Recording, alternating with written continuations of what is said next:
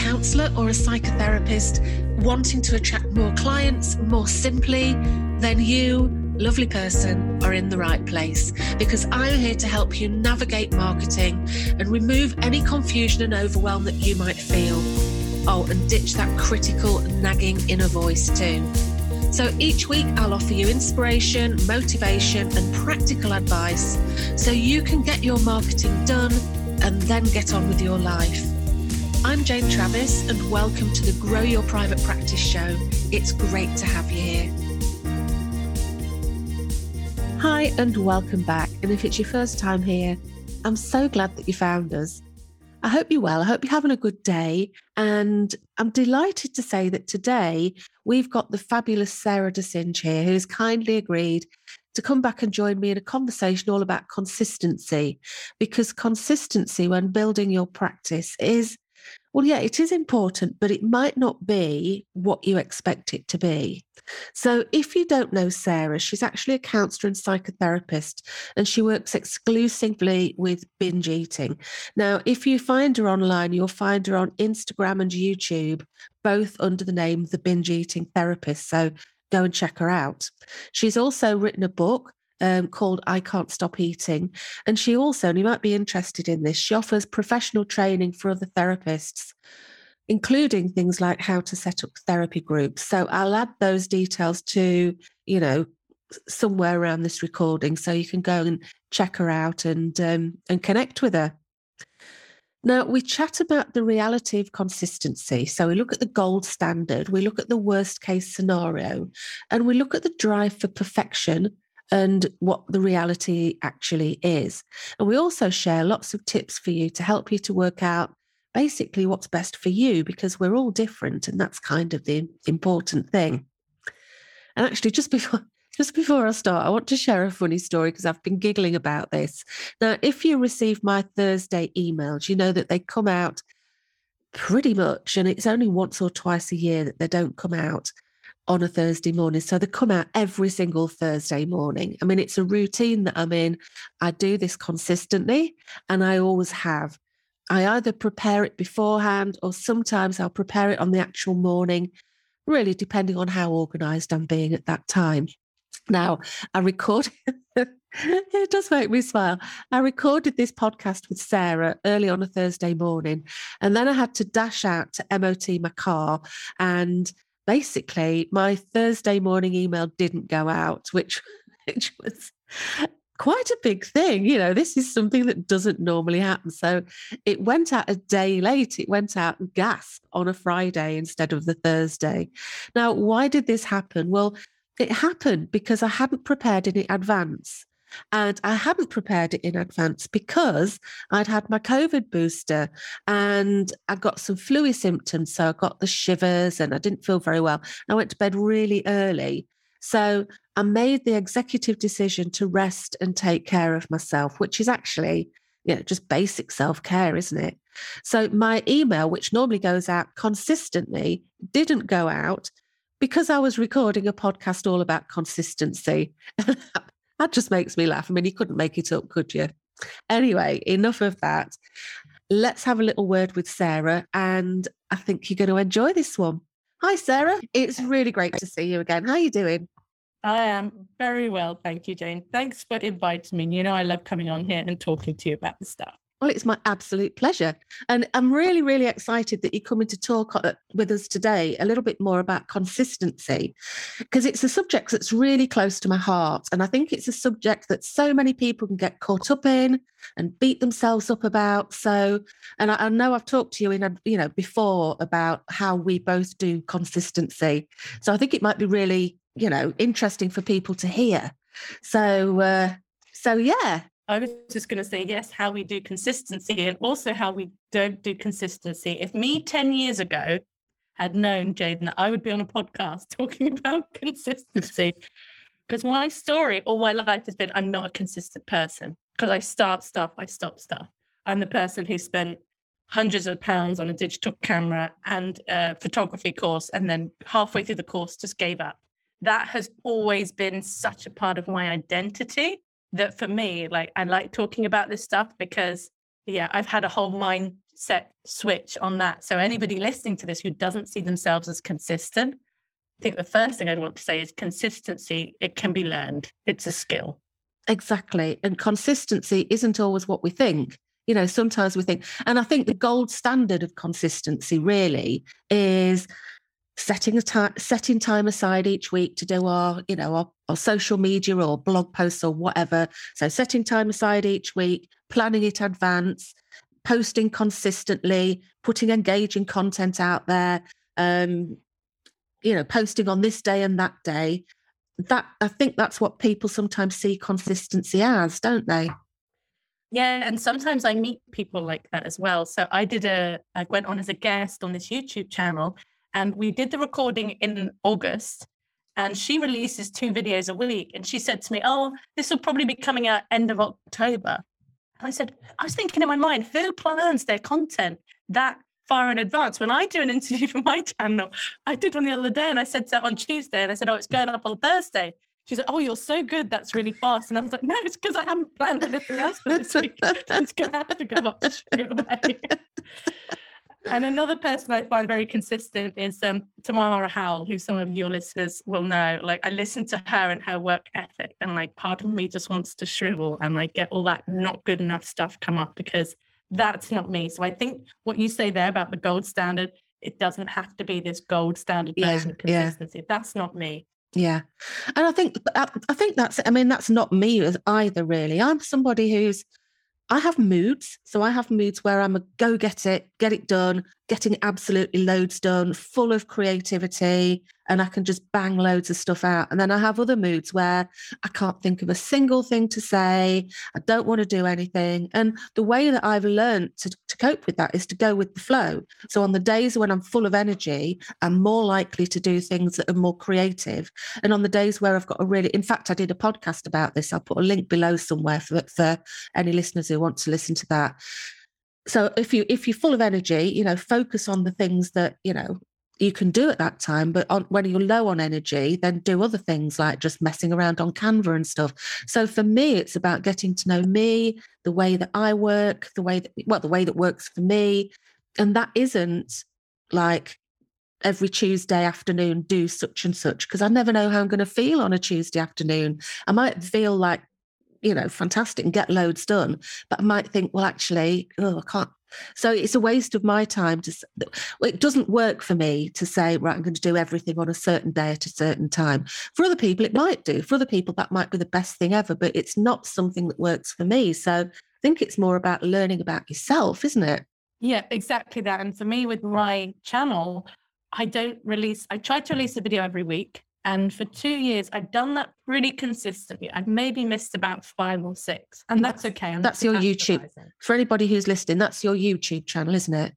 Yes. Yeah. So, but I don't even release my video on the same day every week, because I don't know when I'm going to record it. And very much like you, Jane, I know we've spoken about this before off the podcast, about how both of us are prone to those kinds of moods. So if I'm in a place where I'm feeling very low on productivity and energy, particularly with something like Instagram, I will find an old post and I will just repurpose that post, because I'm just not in that place where I can think up something new. And that being okay, I think people sometimes get stuck with this stuff and this posting regularly because they think every post has got to be brilliant and fresh and new. And it was Harriet Frew, actually, the eating disorders therapist, who said to me, "Why aren't you repurposing your posts?" She said, "I just repost my posts over and over." And she does, and she gets brilliant engagement on that, because you put it out again and you put it out 6 months ago. 1, people aren't going to remember. 2, if they do, quite often they need that reminder. And 3, not all of your followers would have been shown it last time because of the way the algorithm works. Yeah, absolutely. So you can you could use the same picture. I would tend to use a different picture and then maybe just tweak it. But again, that's why recycling of blog posts or repurposing blog posts. So if you write a blog post, don't just leave it to go to sleep and get dusty on your website. Keep looking at it, take sections from it and turn that into social media posts. So make life a bit easier for yourself. So it's not that you have to consistently think of new things, but you have to kind of consistently stay on the ball, I suppose. What do you think then are the blocks for people around consistency? Why do you think so many of us struggle with it? It's interesting, isn't it? I think for me, I think I've got if we think about TA, right, I've definitely got rebellious child as my main thing. I'm rebellious even to myself. So if I tell myself I have to do this by every Tuesday afternoon, my rebellious part of me will go, no, not doing that. So there's that. I think as well, there's quite a lot there that's to do with procrastination, perfectionism. It's all of the mindset stuff, not feeling good enough. All of those things can stop us from being consistent. But I suppose it really boils down to, I think it really boils down to prioritizing the marketing that we do for our business. I think that's one of the things that I would say, because I think a lot of people, I think if you're new to business, then prioritizing time for the marketing just feels like such a big task, and you don't necessarily know what you want to do or how to do it. So then you can procrastinate over it. I don't know if that's making sense. Do I need to say all that again? No, not at all. I think I wholeheartedly resonate and agree with everything you said. I think another sticking point for me was I was so focused on the outcome. So with the photography, I got frustrated because I didn't feel like I had a natural flair for it. So I gave up very quickly. And it wasn't until I think the big mental shift for me around consistency was starting to value consistency for consistency's sake. So it being about the process, not the outcome. It's not about whether the post you wrote or the thing you produced was brilliant. It was about the fact that you did it. And when I started congratulating myself, giving myself that pat on the back just for showing up regularly, that in itself became reinforcing. And then you develop habits around that as well. And habits, I think, getting something into the habit zone, that's what really frees up the mental energy. Because for you, like with the podcast, you've been very consistent every week, haven't you? Yes, every single week. And now I think when something's a habit, you don't negotiate with yourself over it. So if you're going to, teeth brushing is one of the ones often used examples. You're not negotiating with yourself every evening. Am I going to brush my teeth tonight? Can I be bothered? Do I want to do it? That you get on and you do it because it's now just a habit. And probably the same with the podcasting for you and the podcasting for me now and the YouTube stuff. I'm not going, am I going to do it this week? Am I not?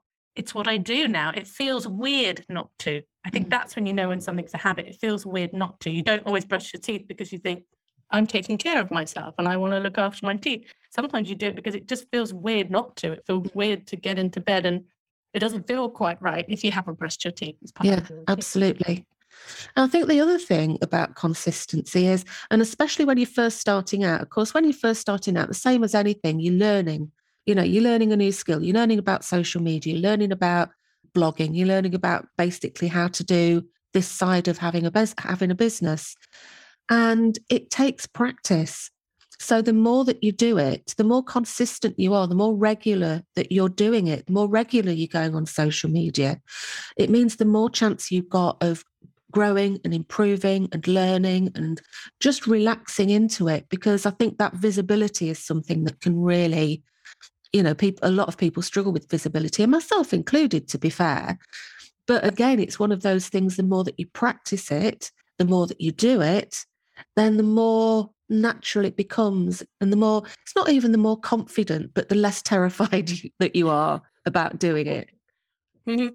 Well, there probably is a level of confidence because I bet those first few podcasts for you, Jane, you felt particularly self-conscious putting yourself out there like that. And if anyone wants sort of a humbling experience, go and watch my very first YouTube videos. I look like a rabbit in the headlight and I'm trying to do it in one take because I don't really understand how to edit.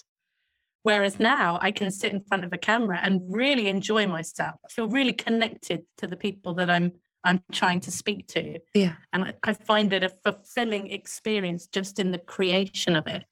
But it didn't feel like that in the beginning. In the beginning, it felt awkward. I tried to do a channel probably about a year or 18 months earlier. And I put a couple of videos up and I hated it. And after about a week, I took it all down and I closed that channel because I was like, I can't do this. I'm rubbish. And I left it for over a year before I decided to go back and do it again, because I'm really vulnerable to that. If I can't be good at something quickly, I want to just sort of go, well, and I'm not going to do it. And if I can't be great at it, like, what's the point in doing it? Mm. And that, I think, is what shifting my attitude to consistency has done. And it's that kind of earned confidence. You said you're not sure if it's confidence that comes along. But for me, I feel like it was confidence that came through consistency and through seeing how I could change and develop. Because that's the consistency part. That's how you learn something. If you want to learn an instrument, you have to practice with some consistency, anything like that. And I think, so I think for me, it was confidence. I did get confidence through consistency and through seeing those changes. And I think the good thing really, if you're just starting out with, like, you know, social media or blogging or anything, when you first get started, not many people see what you're doing. Like my podcast, when I first started my podcast, there weren't as many people listen to it. So you're kind of cutting your teeth when not many people see it, which is fantastic. And obviously, you know, action is the antidote to fear. So, you know, the more that you do it, the less fearful that you feel. So, so I suppose the worst case is something that that can really easily happen. And that's kind of, and I can identify with this because I'm quite an all or nothing person. But I suppose the worst case really regarding consistency is that, right, I'm going to be really consistent. I'm going to post every day a week and that's it. And you tell yourself you're going to do that. You do it for a couple of weeks, but then it becomes too difficult. You stress yourself out with it, and then you don't post again for like 3 months.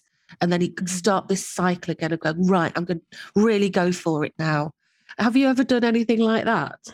I have no idea what you're talking about. No.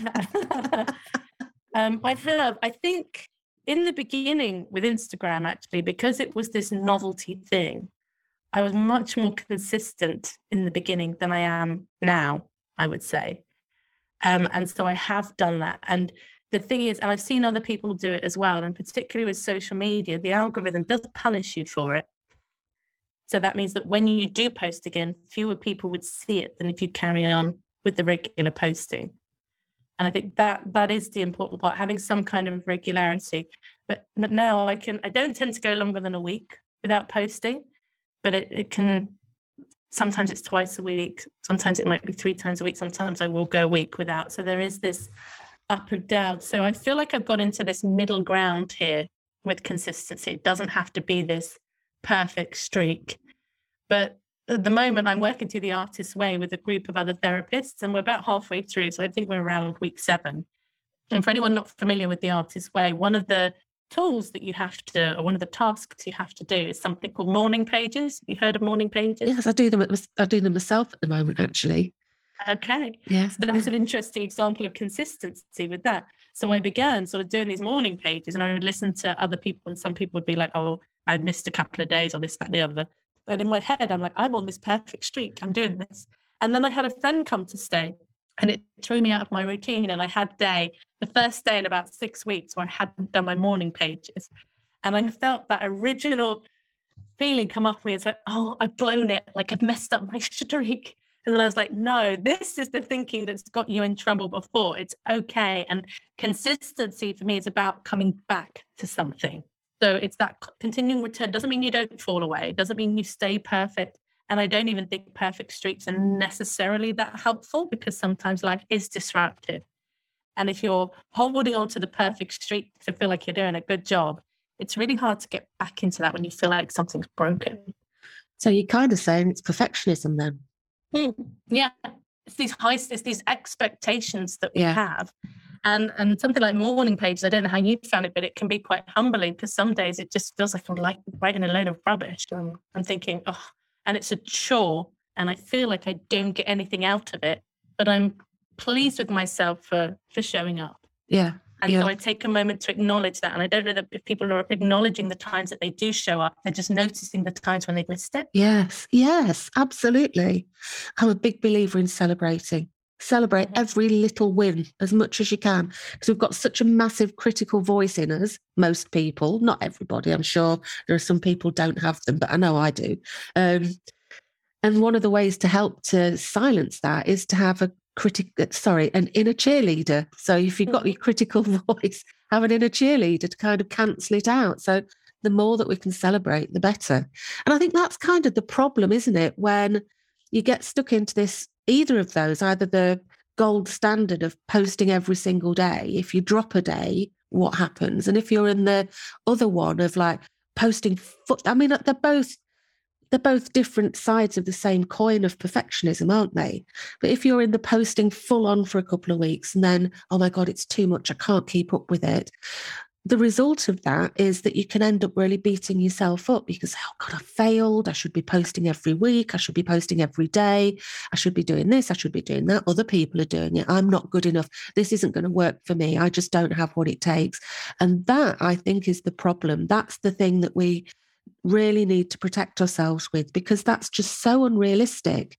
And that's not the way that I see consistency, because I see consistency is doing your best to post consistently and regularly.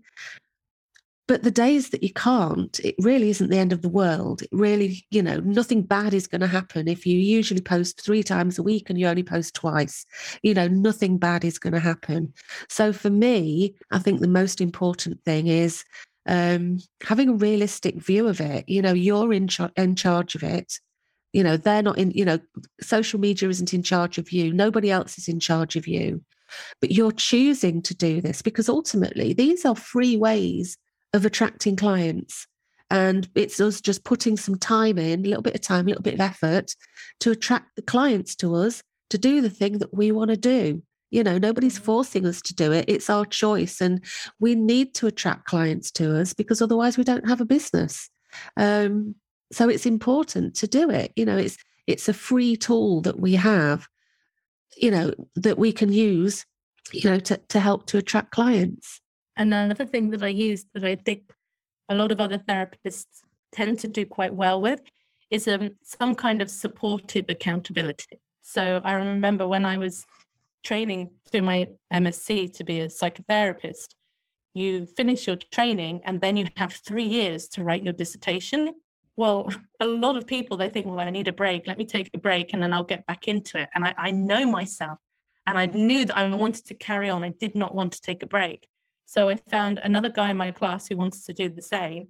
And we acted as accountability buddies, and we set deadlines with each other. And we even made it clear that you had to ask for an extension if you couldn't meet your deadline for some reason. And we formalized it. And because my dissertation was 24,000 words. It was a long piece. Yeah. But when you broke it down into just little sections, it was absolutely doable. It's lots of little sections and it comes together to form this. And that worked really well. And I did a similar thing when I wrote the book. I wrote my book with another author at the same time. And we set each other deadlines. So we were expecting to receive stuff. And that really has really helped me. Normally with the biggest stuff, I find now I've got much better at being more self-accountable. But sometimes if I'm struggling, I will still call in external accountability. When there was something I wanted to get done not that long ago, I spoke to my VA and I said, I want to do this on Thursday. And can you check in with me to make sure I've done it? And just knowing that she was going to do that helped me to get it done. And it was such a relief. And I think especially if you get other people that are going through the same thing, I really would love to see more therapists coming together in groups, how I am with my groups, and supporting one another through these kinds of things that they want to develop consistency with and build their confidence with, which is often the marketing and social media side of things. Yeah. I did used to do it in my membership actually for a while, like this, what did I call it? But it was group working, where you come together and you say, right, we're going to work on such and such, and you just do the work. And I used to do that for a while, but I think for counsellors, it's quite difficult because everybody works at different times of day. So it was difficult to get a good time for it. But you can, and I can't think what the name is now, but you can do that. You can go and meet with people, strangers, and you just basically, you're there for a set amount of time. You just have your Zoom on and you're just working together. And just doing that and being focused on it can be really useful. But I mean, I find the Pomodoro technique fantastic for that. So if I want to do, like, if I'm struggling, if it's, you're shaking your head. I hate it. I really dislike it. Well, I find it fantastic because it's time limited. So I find if I'm procrastinating, so if I know I want to do whatever it is, I say, right, I'll just do 20 minutes. I'll just do this one Pomodoro and I'll set my timer. And that can just be enough to get me started. But what I do now is I've got Brain FM. I don't know if you've heard of that. But it's this, I've got the paid version. It's not very dear, but basically you put your earphones in and you listen to it. It's scientifically done. So there's music that helps to get you creative. There's music that helps you to do deep work. There's relaxing music. And you listen to the music with your earphones in, and it's supposed to, I don't know what it does, some sort of magic.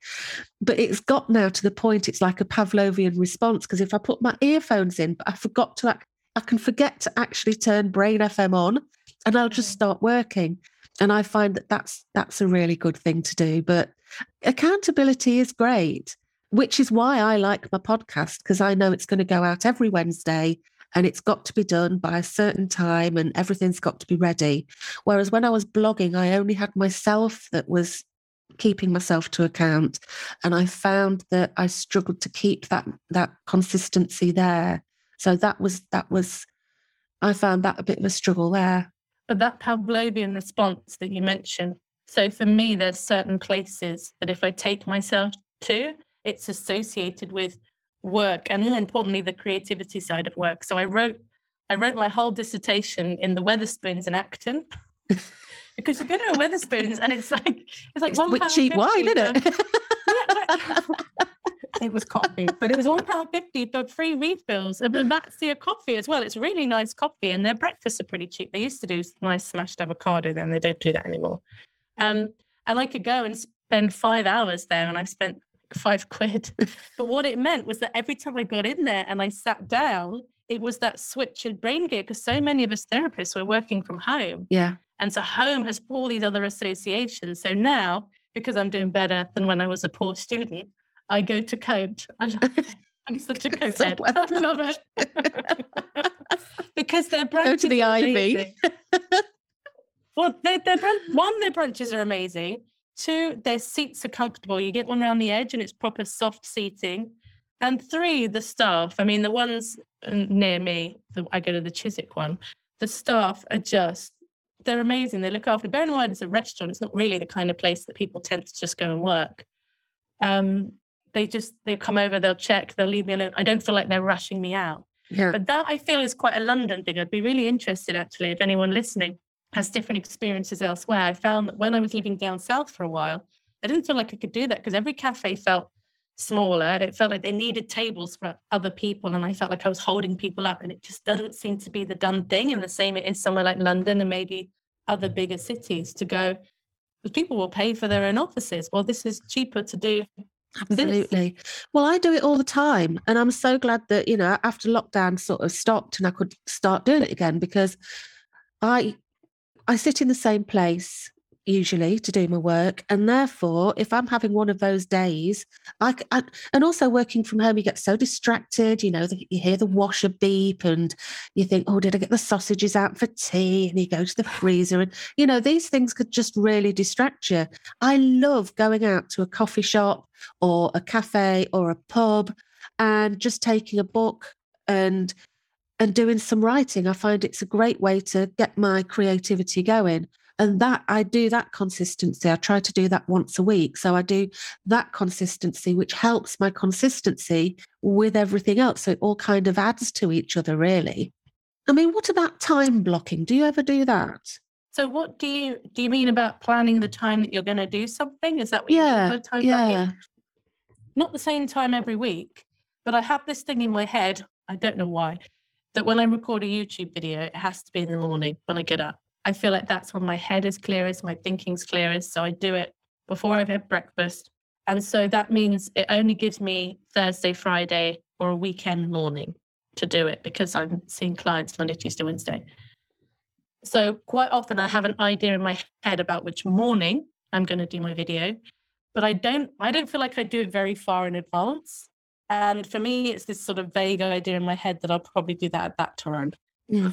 I don't know that I block out time in my calendar specifically for certain tasks. And sometimes it's just because there's a deadline coming up as well. Like with the podcast, I'll have to find some time to get the editing done. Yeah.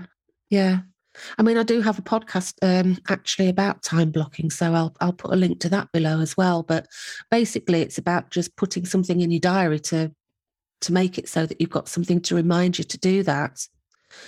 But one of the things I think can be really helpful, and something I see you do so well, is to not deviate from your niche. So when I see you on Instagram, your posts are all about binge eating. You know, everything you do is all about binge eating. So it's like you've obviously thought about what you want to say, you've prepared it. So what I'm not seeing is last minute quick quote posts of some random quote that you found about something. So your posts are quite trying to think of the word, can't think what the word is, but your posts are all to do with your niche. They've got a reason. They're and I think the good thing about that is that when people follow you, they know what they're going to get. And really the point of being on social media or of doing anything is that we are trying to build our audience. We're trying to let people know that, you know, we can help them, that we show them what we do. We help them through what we do as well. And I think that helps with consistency, because if you're clear on what you're going to be talking about, it makes the message more clear. Does that make sense? Yes, it does. So I think what was popping into my mind as you were talking, because it's this one thing that I talk about, and I've got a friend of mine who's like, I don't understand how you do so many videos about this. You're going to run out of stuff at some point. I was like, no, I just don't think you ever run out of stuff.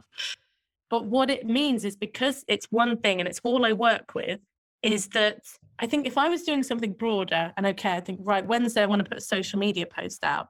I have this really broad, like, whole load of topics and things I can choose from. And I almost like that paralysis of choice. Overwhelm, yeah.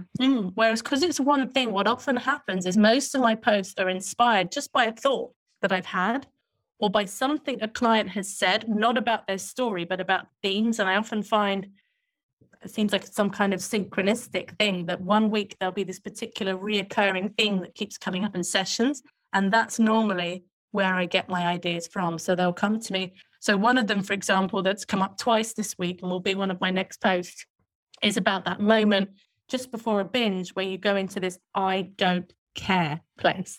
A couple of people have said to me, like, I don't know how to do anything different, because in the moment I really don't care. I don't care about not recovering. I don't care about not binging. All I care about is wanting to eat. And I thought that's an interesting theme because it's coming up. So I already know after I do one on ADHD that that's going to be the next thing that I do one on. But I'm not very good at planning or writing lists of things, and it would probably be a beneficial thing to start doing. And when you get to a point where people are sending you messages, if you engage a lot with people on social media, they will tell you what posts to do, because it will be the questions that start coming in. And I remember someone saying to me at some point at the beginning, and I was like, oh, I can't wait for that time. And it's great because quite often it's based on what are the questions that people are asking you. And I'll say, well, I can't give out individualized advice on social media, but I'll make a post about it and you can give some general thoughts. So that helps as well, having that niche in that aspect and having your followers tell you what they would like you to talk about. Yeah. Yeah. And it does make it so much easier. It really does. Because otherwise there's just too many subjects. There's like literally everything in the world you could possibly talk about. And it means that people are less likely to focus on it. I've currently been looking for a counsellor, and it's really difficult because there are so many people that are saying very similar things, that for me to try and find somebody that is going to fit what I need, it's almost impossible. And it's just something I think that I think counsellors very often think, right, if I say that I do this thing, it's going to put people off because I don't do that thing. But it really is the other way around. People will be drawn to you like a moth to a flame because they'll see that you really get them and understand them. But I've found it really difficult. And I think that having a social media account that you use, and you're sharing tips and you're sharing thoughts and ideas and letting people see your personality, means that when people are looking for a counsellor and they check out your website and they have a quick look on your social media, then people are going to get an idea of who you are, and you're going to be a lot more attractive for somebody to go to. Or if somebody sees you on social media and then thinks, right, I'll go and check out the website. So it can be either way, but whichever way they find you, they're going to have a lot better idea of who you are. And that consistency just helps that know, like, and trust factor. People buy from or use the services of people that they know, like, and trust. And seeing somebody regularly doesn't have to be, absolute consistency, but regularly posting, sharing things that they're going to find useful or, helpful or even entertaining, because your posts, you sometimes do blooper posts, which are funny. So that's entertaining. So, it's okay to put entertaining posts out there as well, but it means that people will see that and they'll, be attracted to that. And I think that that's one of the really good things about social media, the consistency, because you get that know, like, and trust factor. Do you know what posts do the best? No. It might be similar for you when I say I don't know, especially when it comes to the videos on YouTube more so. The ones that people are attracted to the most is where I'm sharing my own experience. Yes. People love reels at the moment, which is why I think that can really freak a lot of people out. I mean, it's not something that I've sort of gone into, but people want to see the person behind the picture. So I always say, if you've got, your little picture on your social media and it's your logo, just put a picture of your face on there. It makes a massive difference. People want to know who you are. People want to get a feel for who you are. And, if I'm going to go and sit with somebody and share all of my innermost stuff, it's important to me that I feel that they're likely to get me, that they're likely to understand. And if I see them on social media sharing stuff with their voice, then I'm going to get a really good idea of who they are. So, yeah. Like, I think there's something beyond that when you're actually sharing an experience that you've had, when you're telling a story. Yes. Compared to when you're doing a post where you're giving tips. If you give 5 tips about something and people read them and maybe they don't like tip number 3, they're like, oh, no, that's not me. You've lost them. It's jarring to be given a tip that you don't like or that doesn't resonate with you. Compared to when you hear someone speaking about their experience and you hear it in a story, I think it gives you permission to take from it what you need. Yeah. That's what I love about the telling stories part. Yeah. And it's hard to do. And I know that particularly as therapists, there's all these conversations about, hey, how much do we self-disclose? And I probably do more self-disclosure than most other therapists that I know. And it does come at a bit of a cost. I think sometimes people think that I find that easy to do because maybe it looks like I'm finding it easy to do. But sometimes I feel really raw and vulnerable and exposed. And I think, why did I just do that? And then there'll be a flurry of messages from people telling me how they relate to this or this impacted them. When Steph and I released our first episode of our podcast, we both told our stories. And we had a message from one person who said, I listened to that episode 1 5 times because I could not believe there were other people out there who'd gone through what I'd gone through.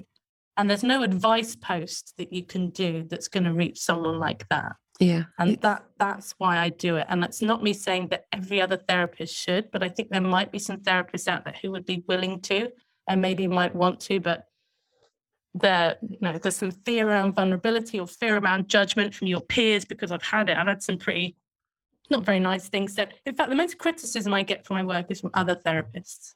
Yeah. They're out there, they're the criticisers, not the general public. Yeah. Personal disclosure is a big one. I actually did a 2-part blog about it, so I'll link to that as well. But I think personal disclosure is such a big thing, but I think it's less about personal disclosure and more about authenticity, really. Because I think, and it's about finding our own boundaries, because there are times when, how can I say this? We don't need to share everything to be able to help people. But it can be useful to just share enough to let people know that, yeah, I really do get it. Like you say, they're the times when you get the messages. I hear you as well. It's not for everybody. And I know some people listening to this might be, stuck in their teeth and thinking, oh my God, I can't do that. And I understand that. When I was still counselling, I didn't share anything. I mean, I didn't really share anything at all. But the things that I did share, and I kind of accidentally shared, when I did blog posts about whatever, And I would just kind of say something about when I had depression or something like that. But I didn't do a post about depression. It was just kind of a throwaway. I remember when I had depression sort of thing. And people would come to me and I'd sort of, sometimes if I remembered, I'd say, oh, what sort of made you come to me? And they said, oh, well, you said that you'd had depression, so I knew that you'd understand it. And that happened quite a lot. Remarkably, really. So just sharing the fact that you don't have to say the whole details about it, but just letting them know that you do understand, I think makes a remarkable difference. And I think it's so helpful for somebody coming to counselling, knowing that there's somebody there that has that level of understanding. I mean, this, and what we're talking about, just to be clear, this isn't about sharing in the counselling room. That's a completely different thing. Nothing changes there. But just when you're in your marketing and talking about what you do, I think it can be incredibly helpful. Yeah. And actually, it might surprise people, but I very rarely share anything in the counselling room. It's not about the information out there. If people want to go out and find out more about me, that they can do that. They're not paying me for me to be telling them, my experience. Well, it's totally inappropriate in the counselling room. As we know, it's really inappropriate in the counselling room. It's not the place for it. Yeah, most of the time. But really, the majority of the time, it's probably better not. I think that's kind of my opinion. But outside of the counselling room, you have a little bit more wiggle room because you're not directly talking to clients. These people may never be your client, but you may be really helping them. What you say may be really making a difference and helping them. I've kind of got off the subject of... We have a bit. I was just thinking, mate. Oh, goodness. Let's see if we can rein it back a little bit. We haven't stayed on the topic very consistently. I know. Oh, my goodness. Okay. Let's just think if we've got any advice that we can give people to try to... But I think this is a lovely example of what we just did, is that sometimes we move away from consistency and we just bring ourselves back. When we realise we moved away, let's come back and check in with consistency again. Nicely done. Thank you for that. You're welcome. See, we meant to do it, really. We're just demonstrating.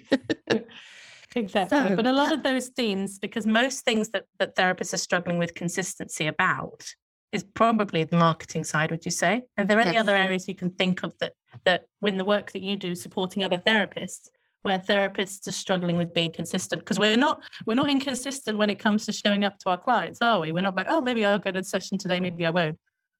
Yeah, absolutely. I think the thing is, marketing is sometimes seen as something nice to do rather than vital to do, really, sometimes. But it needs to be prioritized. And yeah, I think it's so much mindset of fears around it, not knowing what to do, not knowing what to say. And that's the sort of thing can really stop that consistency. I think overwhelm as well blocks people from consistency. So if there's therapists out there and they feel like they're not really doing any marketing and they hear about all these different things, they hear about social media, they hear about SEO and their websites and get their profiles written in a certain way after doing a course, it could feel like so much to do that it's hard to get started. And maybe that's where the time blocking thing that you mentioned, it might be like, okay, just 2 hours a week, I'm going to do a couple of things in the marketing realm, whether it's just tidy up my website or start writing a website or do one of the free courses out there on like your Psychology Today profile or whatever it might be. Yeah.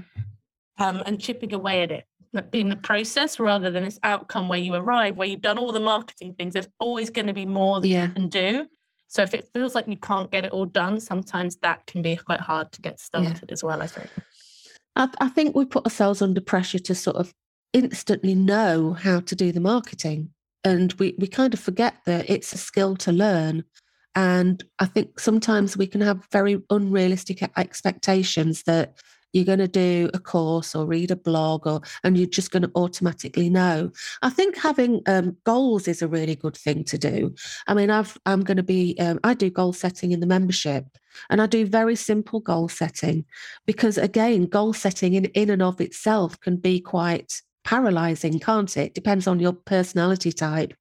But I think for most people and actually if we take away the word goal, which feels pressured and just have the word focus, I do things by quarters. So I'll say that the first quarter in in 2022, I'll be, focusing on whatever. In the second quarter, I'll be focusing on whatever. And what I basically do is then spend that quarter focusing on the thing. So, for example, if you're new to practice, you might say, right, my first quarter, I'm going to start getting clear on my niche and my messaging. And then you might say, right, and then I'm going to start thinking about my website. And you take the whole of the quarter. And the quarter, of course, is 3 months, 12 weeks, 90 days. And that means that you don't have to do it all now. It gives you time to learn what you need to learn, start putting some things in place. And what we focus on improves. I mean, and whilst you're doing that, you're just focusing on that one thing. And it means that you're not doing that flitting about from this to that to another. So you can consistently focus. There you go, throwing that word in. You can consistently focus on that one thing so that you really start to get some knowledge around that before you move on to another. Because it's the flitting from one thing to another that really brings on this overwhelm. And this overwhelm is it's just horrible. It stops you in your tracks so you don't get anywhere. Yeah, I couldn't agree more. So I think that would be a really good piece of advice to leave people with. Getting some support and accountability, if that's something you know benefits you, I think is a big part of it. And to really recognize that consistency is about showing up, not the result. Yeah. It's okay to put B- work out there. Heck, it's okay to put D work out there. Just put something out there, and any feedback, even if the feedback is not positive, it's feedback, it's useful information, it's how we learn. We want to get it right the first time, and that's the pressure that many of us put on ourselves. Yeah, certainly pressure I've put on myself in the past. Yeah, absolutely. So consistency, really, when it all boils down to it, is finding what works best for you. What's the best sort of consistency for you? Is it that you have a specific day, or is it that you work with your moods? And how can you take the pressure off yourself? Because if you beat yourself up about not being consistent, all that happens is that it gets harder and harder and harder to do anything, because you just feel worse and worse and worse and tell yourself that you can't do it. And you can do it. You're an intelligent person. You can totally do this. It's just a different skill to learn. So you just need to give yourself time. And one other thing that I think it's worth a mention is please watch out for that comparison trap. Because it's easy to look at other people and go, well, they're doing this, that, and the other. And I would certainly have thought that about Jane, if we don't have these conversations where we're like, yeah, we have days where we're like, we're not getting off that sofa. And people will say to me, you sound busy all the time. And I feel like a bit of an imposter when people say that to me. I'm like, they do not see how much doing nothing I actually do. And I've come to accept that about myself. I used to get really frustrated, but in the doing nothing, I think now that is a regathering of my energy again. So to go through these peaks and troughs, I think is just very, very human. Yeah. And other people might look like they're not going through it. Maybe some of them aren't, but we never know. So to think that we should be more like someone else, I think just pushes us further and further away from consistency, makes it harder to show up. Yeah, absolutely. I think similar to you, that's something that I've learned lately. I used to really beat myself up if I was having one of those days. I'd tell myself, I've not got anything done and you're lazy and you're this and you're that. But now I really listen to myself. And if I'm having one of those days where I just can't, then I just don't.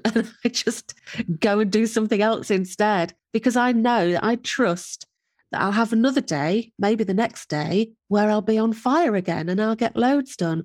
So I think we have to trust ourselves, trust that it'll happen.